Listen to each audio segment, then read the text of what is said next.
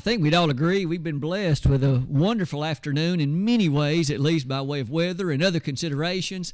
But aren't we also honored and blessed to be able to come together to sing these songs that Brother Don has just led us in, to give thought to a collective prayer that we wonderfully enjoyed together, and to have at least a few moments of reflection upon some part of the Word of God.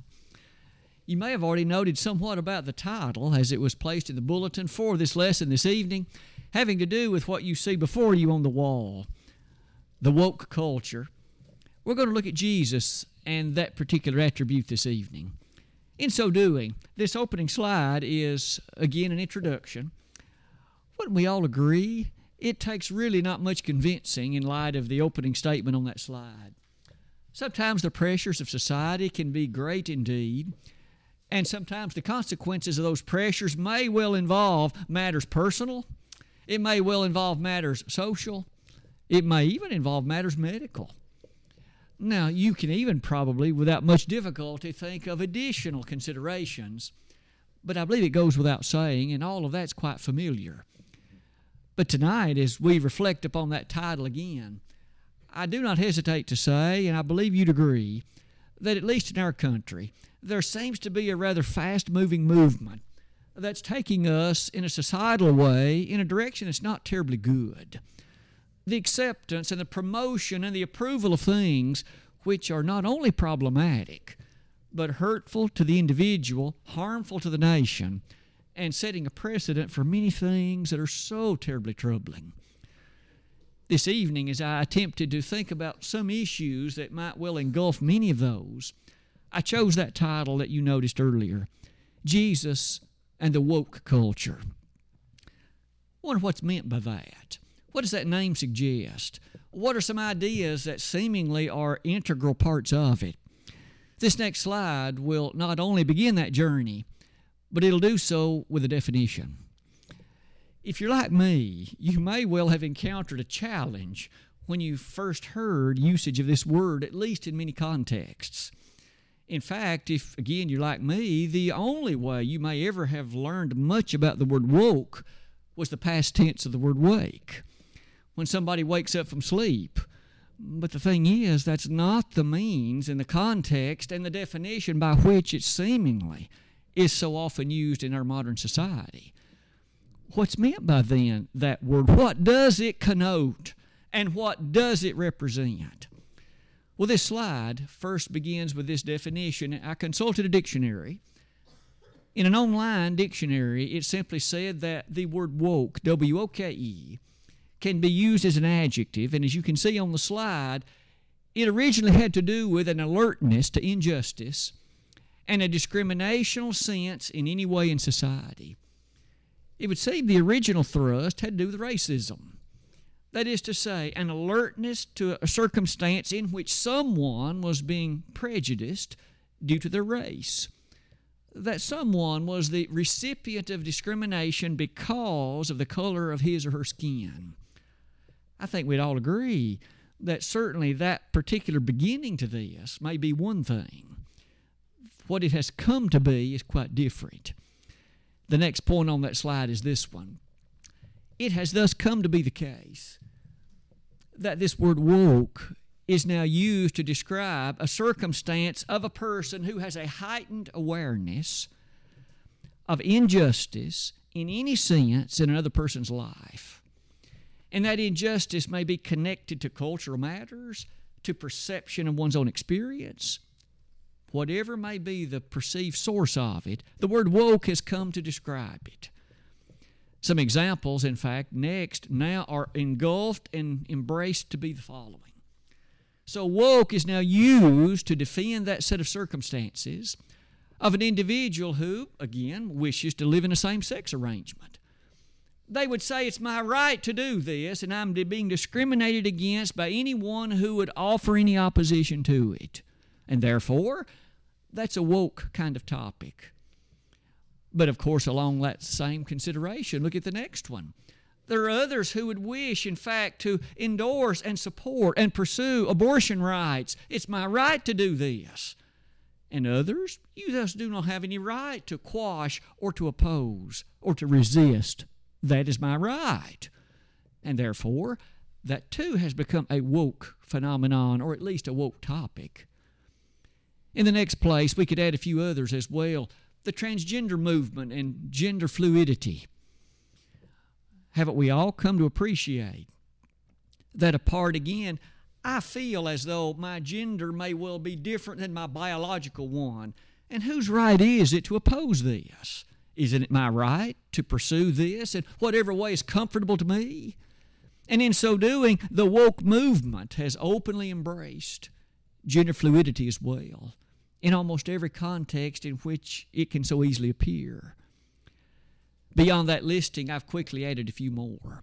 We know that the LGBTQ movement embraces sexual freedom in nearly every manner in which it can be considered. Not only lesbian and gay, but as we've already mentioned, transgender and queer, and of course a whole host of others that also are rather powerfully included. There are those in this woke idea that be quick to say, but this is how I feel. This is the way in which I am. And surely no one has any right to disagree, or to oppose, or to resist, or in any way to offer anything that would be perceived as uncomfortable viewpoint toward it. And so woke has also come to be embraced by that set of ideas as well. Near the bottom of that opening slide, you and I tonight are not particularly interested in societal considerations, quite frankly. We'd like to know, was Jesus woke? Is the gospel message a woke message? Is the teaching of the Word of God consistent with the woke point of view? Tonight that'll be our idea, and that's our interest, and that's what we're going to consider at least over the next few minutes. This next slide will be one that not only begins that discussion, but offers an initial answer. I suppose there's already no real means of confusion. The Bible message isn't consistent with this.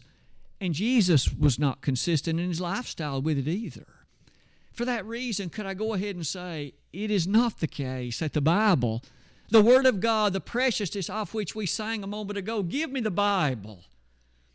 The Bible's teaching rather strongly opposes the philosophy of wokeness, used this way at least. It strongly encourages a whole different viewpoint. Let's look at a handful of topics in the Bible, all of which will be related to this, and all of which will develop at least some aspect of wokeness over against the teaching of the Word of God. And the first one is exclusivity. The woke philosophy, quite frankly, is one that embraces any and everything, no matter how lewd or licentious, or in other philosophies it may be. The only thing that is not tolerated is intolerance. Let a Christian stand up and offer some thought based on the Word of God opposed to it, and now suddenly there is no toleration of that. There is no toleration of anything along that line. But anything else, as it purports to be one's own experience, connected to one's own preference, that has to be defended. And that has to be openly pursued. I might point out that the idea of racism, as I noted earlier, was the idea that seemingly began what developed into the woke way of looking at things. And you and I'd be quick to say that the color of a person's skin does not dictate that person standing before God. A colored person can be just as faithful a Christian as any white man ever could. What determines that in the sight of God is that person's obedience to the law of God and that person's conviction with respect to faithfulness. The color of the skin does not determine standing before God. A person could be white, black, red, brown, yellow. That makes no difference. In Acts 17, verses 25 and 26, aren't we told there that God made of one blood every nation upon earth? I think it's a fascinating thing that you and I can go donate blood and it could be given to a black person and he or she will be just fine. That same black person could donate blood to you and me, and as long as the type is right, it'll be just fine. You see, blood is a rather amazing thing, and in that sense, often the human family has cast much more of a spotlight on the color of the skin than on the other features connected to what God looks upon as most significant. But racism leads me to say this. You and I realize discrimination on the basis of race is not something the Bible would approve or endorse. But yet you and I come to note this. That idea led to this way of thinking. Well, isn't it true that black people, colored people, were such that they did finally arrive at a position in this land where they enjoyed more rights than they once had? And that's true. But when we talk about racism in that way, or we talk about, let's say, these sexual matters, God has no problem with the color of a man's skin. He does have a problem with sexuality practiced differently than what the Bible approves. And in that sense, the two are not equal. God does frown upon lesbianism, homosexuality, for example. He doesn't frown on the color of a man's skin. You see, there's a gigantic distinction between the way in which the Word of God would allow them. They're not in the same category. In fact, you may have heard someone say on occasion, well, if black people got their rights at one time back in the 60s, shouldn't transgender or lesbian people get their rights? The two are not the same. They are not equal. God is opposed to one. He isn't opposed to the other one. And in that sense, they are not on equal footing. You may notice then at the top of this slide, this whole idea of exclusivity. The woke phenomenon is one that ultimately embraces the inclusiveness of all. But the Bible does not. The Word of God does not. There's an exclusive viewpoint connected to the way in which Jesus Himself taught and the gospel which He set forth. He said, I'm the way, the truth, and the life. There is no other. In Ephesians 4:4, there's one body. And one verse later, there's one faith. There is only one. It doesn't matter what someone else may prefer. It doesn't matter what someone else may, in fact, desire to be true. It doesn't change the fact.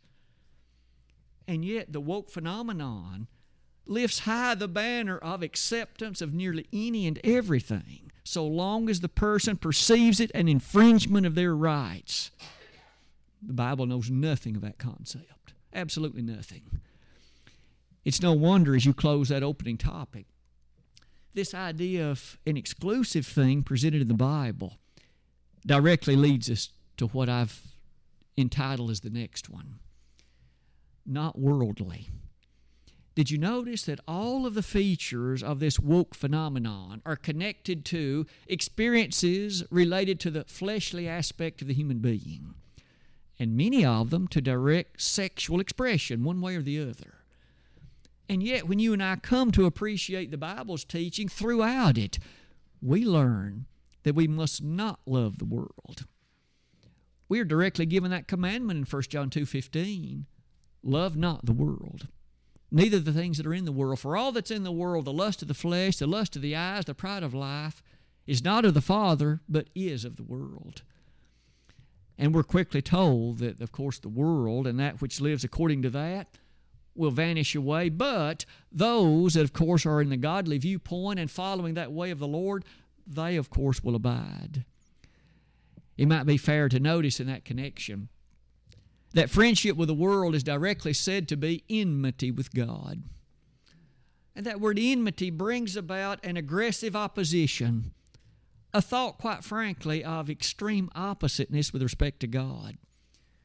Friendship with the world is enmity with God. Would you again embed in your thinking with me the thought that the woke topics, the woke set of ideas, are based upon personal experiences of preference, perceived as infringement upon personal rights. But yet, we've just learned those matters are connected to worldly expression.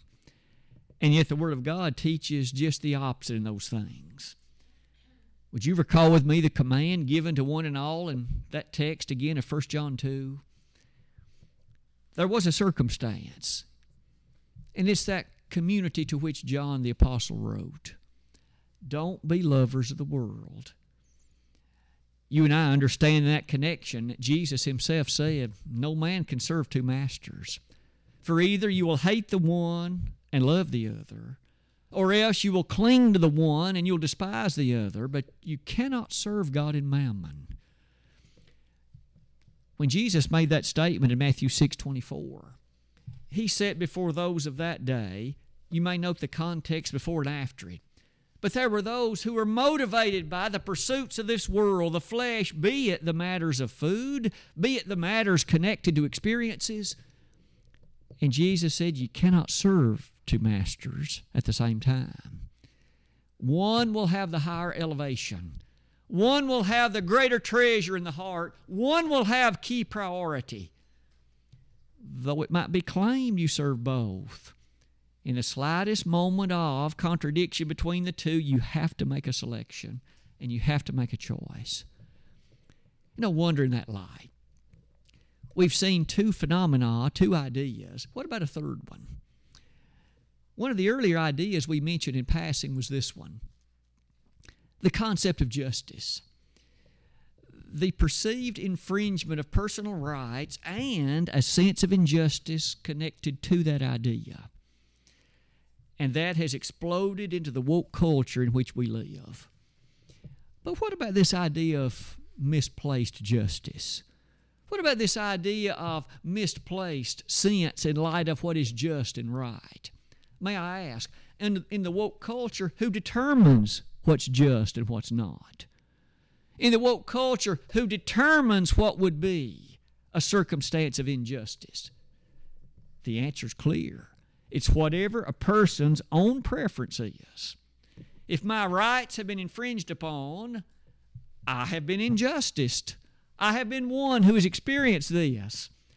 And thus, let's develop that point this way. If each person is allowed to determine what his or her own just essence is, I believe that paints us in a dramatic picture. And it paints us into a rather dramatic light. For that means every person has his or her own right to determine his or her own sense of what's just and right for that person, and apparently no one else has any right or liberty or luxury to make any statement for or against that would cause discomfort or that would cause a sense of infringement or a sense of disenfranchisement. But that idea takes you to about the middle of that slide. Isn't the teaching of the Bible quite different than that? Who determines what is just and who determines what is right? That isn't left to man. It has never been left to man. That has been determined by God. It is He who determines what falls in the category of rightness, in the category of righteousness, in the category of what's appropriate and that which is to be pursued. God determines that, not man. And surely not the personal preferences of men. A few verses that I would invite you to consider. By what means is a person to live? It would seem that's an appropriate idea related to this matter before us. Aren't we told once in the Old Testament and then several times in the New that the person who is just will live by faith? And there we have it. The just shall live by faith. That text first occurs in Habakkuk 2 verse 4 in the heart of the Old Testament prophets, but then it's quoted 3 times in the New Testament. In 3 distinct and separate passages, we each for all time are reminded that that individual who is just shall live by, walk by, and pursue a life of faith. Faith, of course, as taught by and presented by the marvelous God of heaven. As you look at some of the verses I've invited you to consider, in Galatians 3 verse 24, in the heart of the Galatian letter, Paul wrote to the Galatian brethren and encouraged of them that, again, the just shall live by faith. In many ways, that discussion began as early as verse 8 of that chapter and is developed in some amazing detail in many of the intervening verses. In Hebrews 10 verse 38, the just shall live by faith. When you give thought then to this is what just people do, doesn't it sound quite different from the woke philosophy? who determine just-ness in so many different ways connected to personal experience. One last thing on that slide would be this pair of ideas, one of which is this. Without a doubt, the Bible upholds the philosophies of justness and goodness and love and mercy, and there's many senses in which the woke philosophy highlights those ideas, but they do not connect them to anything related to the law of God. Again, it's connected to perceived injustice. It isn't right for a person's rights to be infringed upon. And yet, isn't it amazing that one of the last thoughts is this one? You and I would be quick to uphold the Bible's teaching of love for God and love for the human family. Aren't we taught that the second of the commandments is to love one's neighbor as oneself? Spoken so strongly in Mark chapter 12, verse 31. I suppose, in light of some of those ideas, we've seen three ideas at least that seemingly are so different from what the woke philosophy is. What about another one? This woke philosophy, this woke perspective, and its connection to morality. I think we've already noted by way of certain listings that moral purity is not a philosophy with any place in the typical woke culture. Moral purity is not an issue of concern. Again, the concern is, what do I prefer to do, regardless who it's with or what it involves, but it's my right. At the top of that slide, I've invited you to consider the following. There's a text that I'd like to read. It's in the 6th chapter of 1 Corinthians. If you would be turning to that, and as I make preparation to read it, I'd like to share with you at least a few passing thoughts about the culture of the Corinthian church.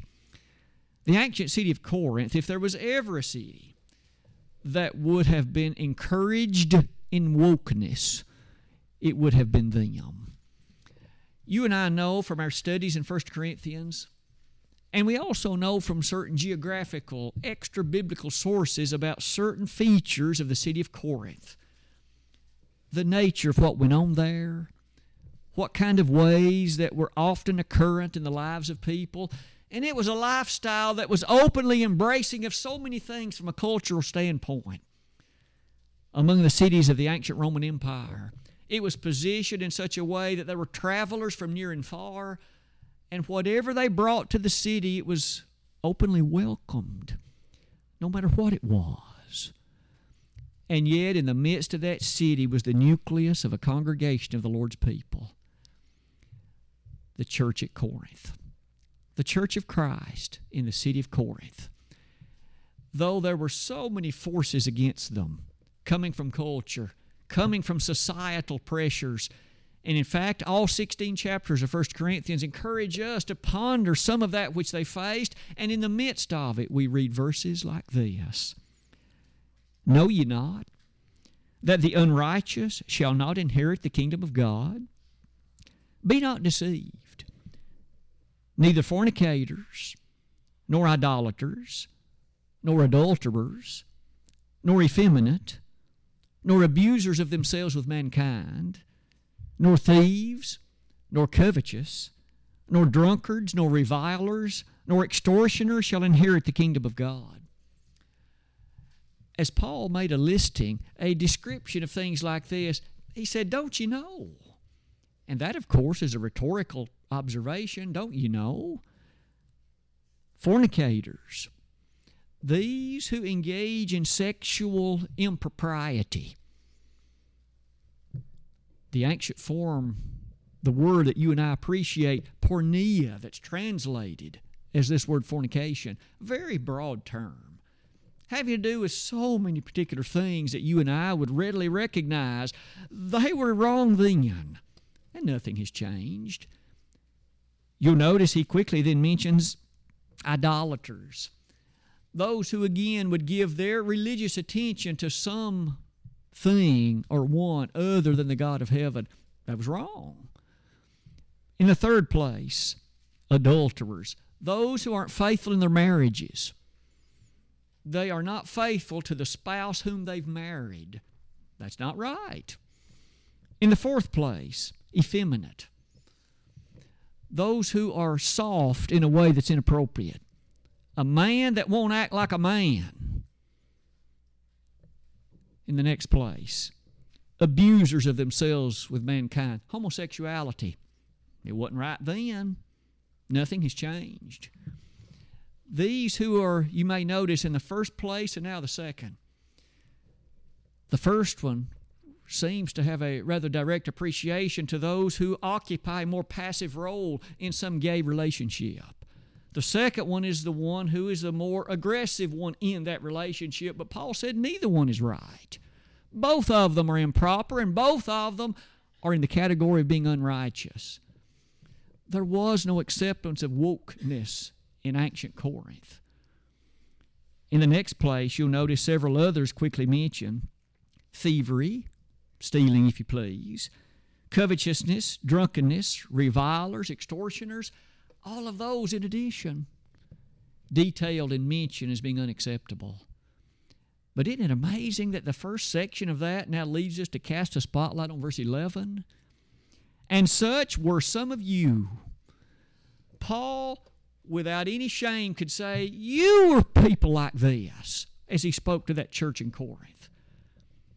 That would lead us to suppose there had been some adulterers at some point previous in their life, and they were a part of that church now.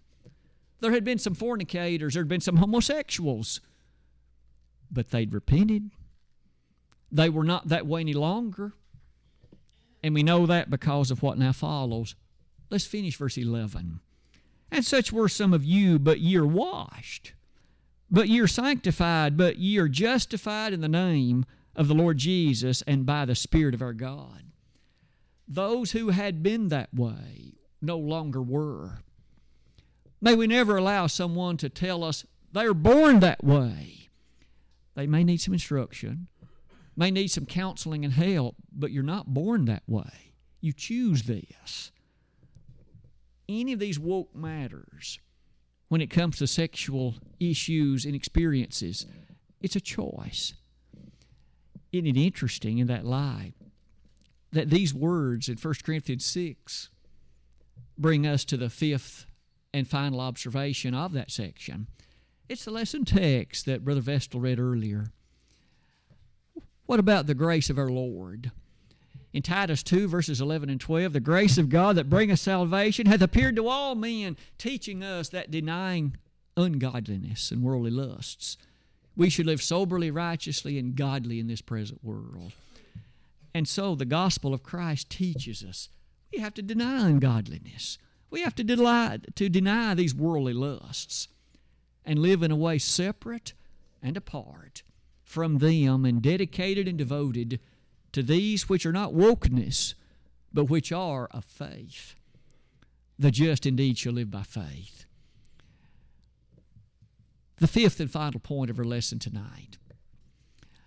The whole idea of this woke philosophy seems to have much to say about the Bible's teaching concerning marriage. My comments will be relatively brief, but isn't it a sweet thing to recollect that according to the Bible, marriage is so honorable. It's exactly described that way in Hebrews 13:4. Marriage is honorable in all, and the bed undefiled. But whoremongers and adulterers God will judge. That word whoremongers, that's this word porneia that involves this fornication idea. And so isn't it true that sexual freedom connected to that is not right? It is perceived as something God will judge. God's favor is not upon it. Isn't it interesting in that connection that does help us be refreshed as we contemplate the sweetness of marriage as the Bible describes it, the blessing which it is to all who are in that family. The Bible expresses God's condemnation of these other things, but how sweetly He looks upon marriage. It is in that light I would call your attention to verses such as these. In John chapter 2, the very first of the Lord's miracles was performed at the marriage feast in Cana of Galilee. The Lord was there. He was there in attendance. He was there as a part of that event. Isn't that a sweet thing to recollect? That the Lord's first miracle occurred at a location and in a circumstance such as that one. Not only that, in 1 Corinthians 9, verse 5, we have express statement that the apostles had every right to be married to a sister.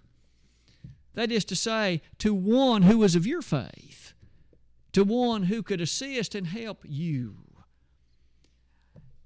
You and I know that as marriage is described in ways like that, it could well be that the highest of those descriptions comes in the closing paragraph of Ephesians 5. There, Paul lifted the consideration of marriage as high as this.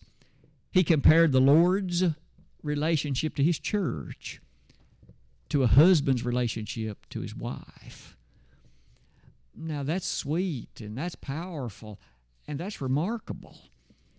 And so isn't it true that if marriage is described and highlighted in ways like that, it calls upon us to be reminded of the greatness of purity. You and I understand that stated like this in 1 Corinthians 7, verse 2, to avoid fornication, let every man have his own wife. Anything else, any other sexual expression, will thus fall in the category of fornication. Isn't that a reminder that this woke philosophy that encourages one and all to pursue what your desire, your pleasure, your particular consideration might well desire to be? Jesus wasn't woke, and the gospel isn't either. But we're called to purity, moral purity, faithful purity, purity in light of developing sexual expression only in the way that God approves it, no others. As we close our lesson tonight, this closing slide is merely a conclusion one, which we highlight somewhat briefly some of the observation we've already made.